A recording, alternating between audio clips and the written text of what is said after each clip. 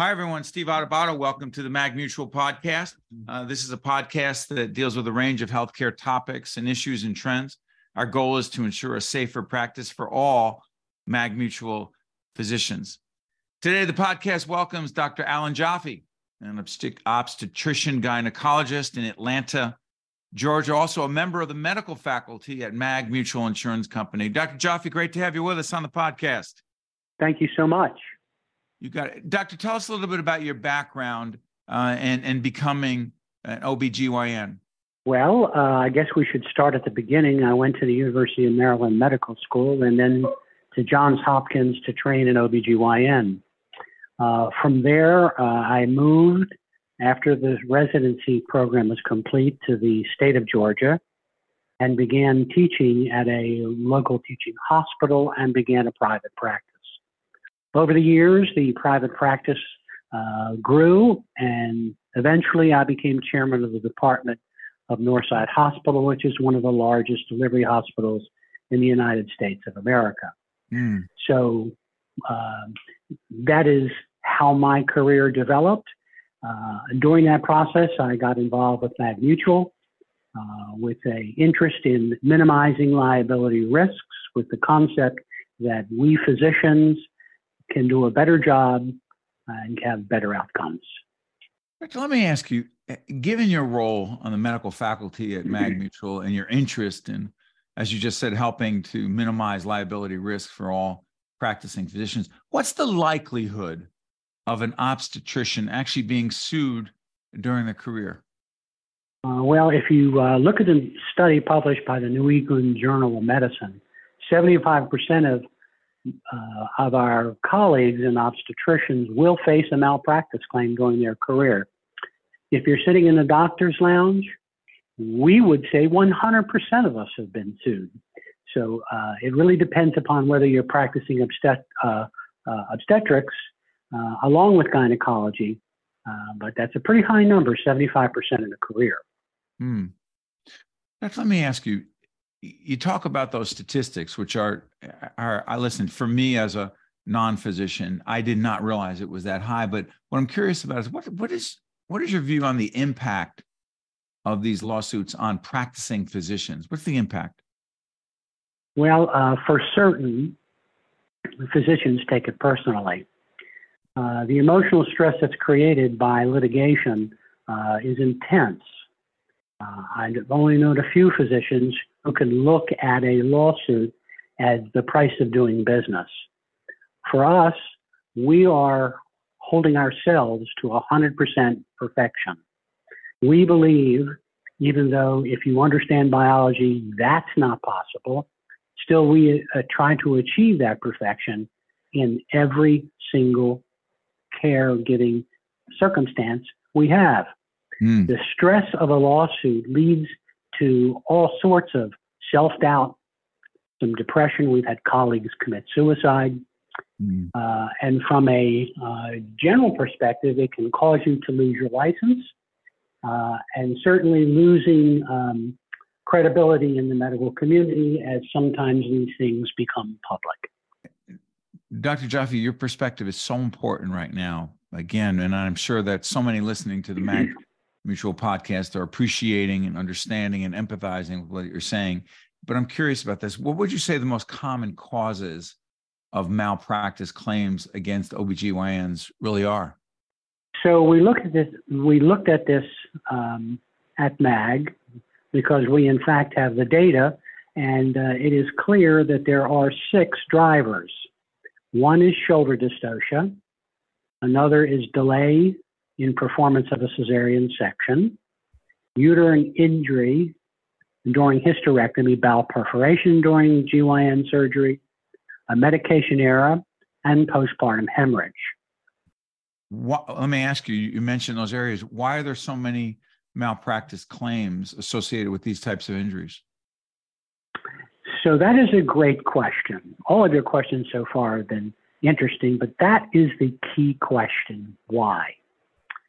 And what we can say is, from our experience, is patients expect perfection.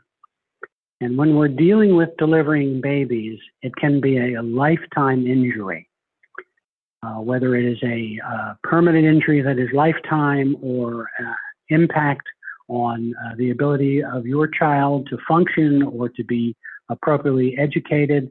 This is something that doesn't go away. It is both costly for the patients to help manage their newborns, as well as not just financially costly, but emotionally costly. It becomes a very, very big deal to them. And the fact that we as obstetricians, we believe we are scientists as well, and we recognize that there is no such thing as perfection. No one can have 100% guarantees for outcomes. When the outcome is not how a patient and their family feel it should be, they turn to malpractice claims to try to find some resolution. Doctor, I want to follow up on something. Is it called shoulder dystocia? Yes, that's well said. Okay, so talk to everyone listening to the MagMutual podcast right now about some of the risk factors for shoulder dystocia that OBs should be aware of throughout a patient's pregnancy. Okay, so there are outcomes with shoulder dystocia that are very concerning. Shoulder dystocia is when one of the or both of the shoulders become stuck behind the mother's pubic bone after the vertex has been delivered. This can lead to a variety of neonatal injuries, brachial plexus being the most common, sometimes the clavicle fractures, as well as significant levels of fetal asphyxia. So before I go through the various risk factors, I want to share with you, if you don't mind, sure, a typical common story, a clinical story of what happens to physicians and patients. As a perfect example is a 22-year-old patient having her first child. This is an actual event that took place.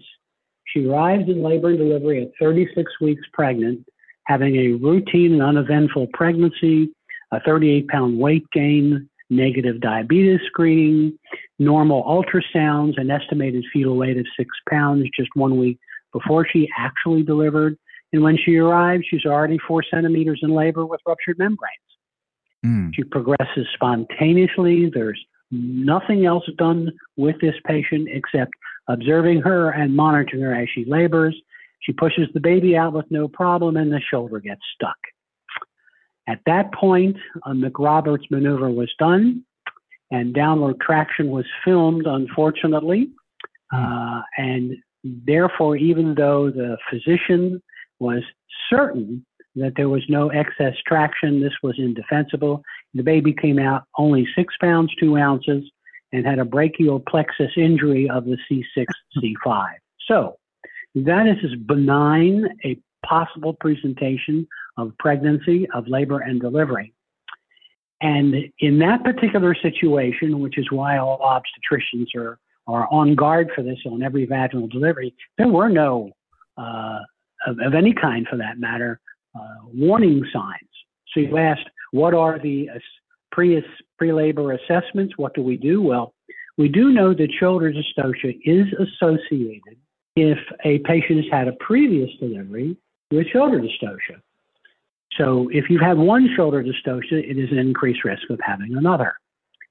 In those cases, most obstetricians would lean towards doing a preemptive cesarean section.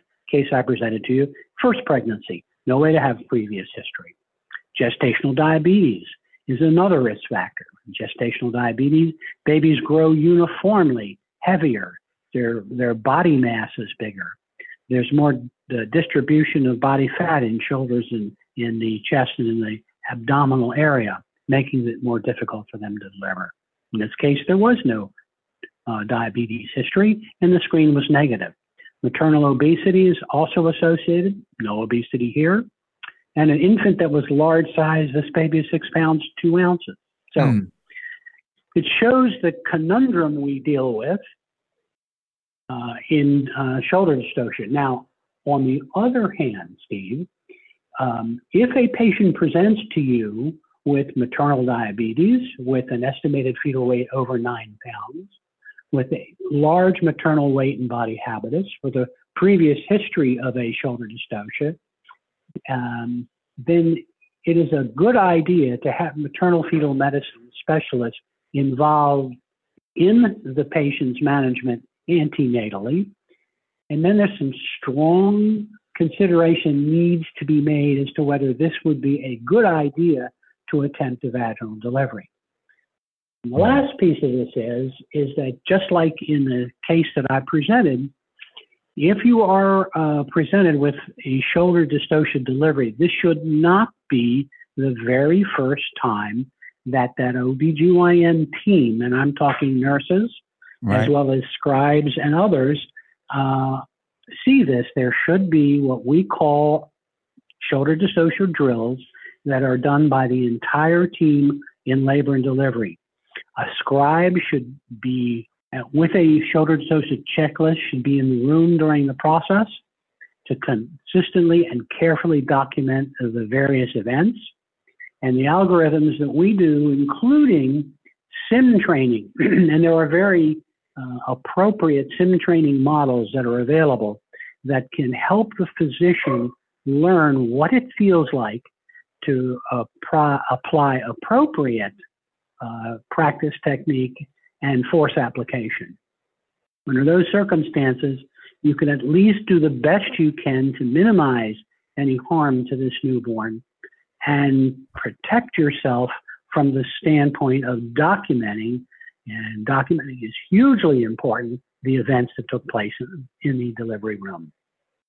Doctor, I mean, first of all, thank you for laying out in detail with specificity, not only the situation that you described, but also some of the better or best practices that obstetricians should be focusing on to potentially avoid the outcome that we're trying to avoid here. But the other question is this, last question for you is on C-sections.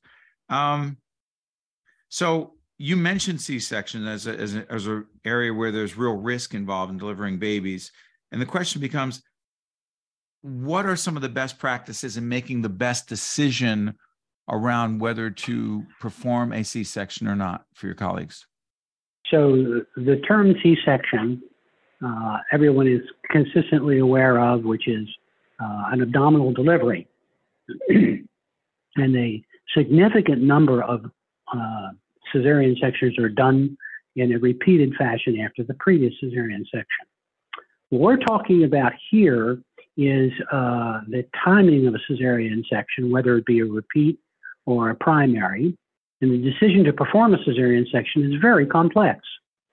It has to take in consideration multiple factors, including mom's medical history, as we just previously spoke, with potential of diabetes, the fetal status during the antenatal phase, whether there have been electronic fetal monitoring, MFM participation, recent ultrasounds, and then during the labor process, we watch both the fetal status and the labor progress, as well as maternal indications. There may be issues that pop up for mom that prevents her from progressing in labor. So there are a whole host of possibilities. I couldn't possibly give every possible indication for cesarean section. There are whole textbooks written on that. But how do we reduce the risks? How do we manage the dangers associated with cesarean section and the litigation that comes from that? One of the most common problems has to do with the interpretation of fetal heart tracings. For those who may not be medical, there is a machine that we have available that gently straps around mom's waist. Okay. And as around her waist. And what happens is that it can follow both the contraction pattern and the electrocardiogram of the baby. And these two are correlated together. And as you watch them in the fetal tracing, there are categories defined by the American College of OBGYN, categories 1, 2, and 3, Of course, category 1 is not concerning in any way. Category 2 should begin to open your eyes. Okay? Category 2 says, well, we're looking at the baby's heart rate and there's not a lot of accelerations or none at all. And variability, which is key. There's minimal or absent variability. These things suggest that baby is beginning to be unhappy intrauterine.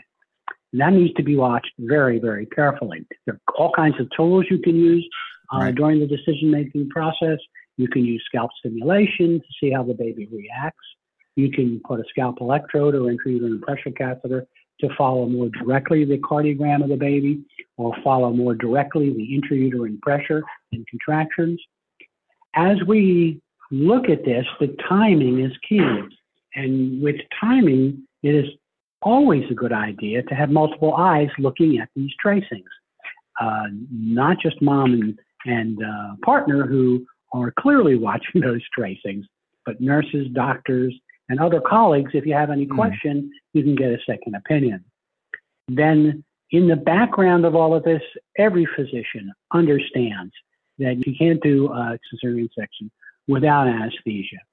If you are stuck in a circumstance where you have to use local to try to do the operation, it takes an incredibly long period of time and is not very helpful. So we know that the standard is a delivery by cesarean section. In hospitals that do deliveries, 30 minutes start from declaring a cesarean section to accomplishing it. We need to be sure that the labor and delivery units we are in have available anesthesia, have staff that's prepared to do this, and the capability of going from a vaginal intended delivery to cesarean section. Dr. Joffe, we cannot thank you enough for laying this out in detail, specific, concrete, helpful. Dr. Alan Joffe, I want to thank you so much for joining us. We appreciate it. You're most welcome. On behalf of the MagMutual team, this is Steve Adubato. Thank you so much for listening to the MagMutual podcast. Catch us next time.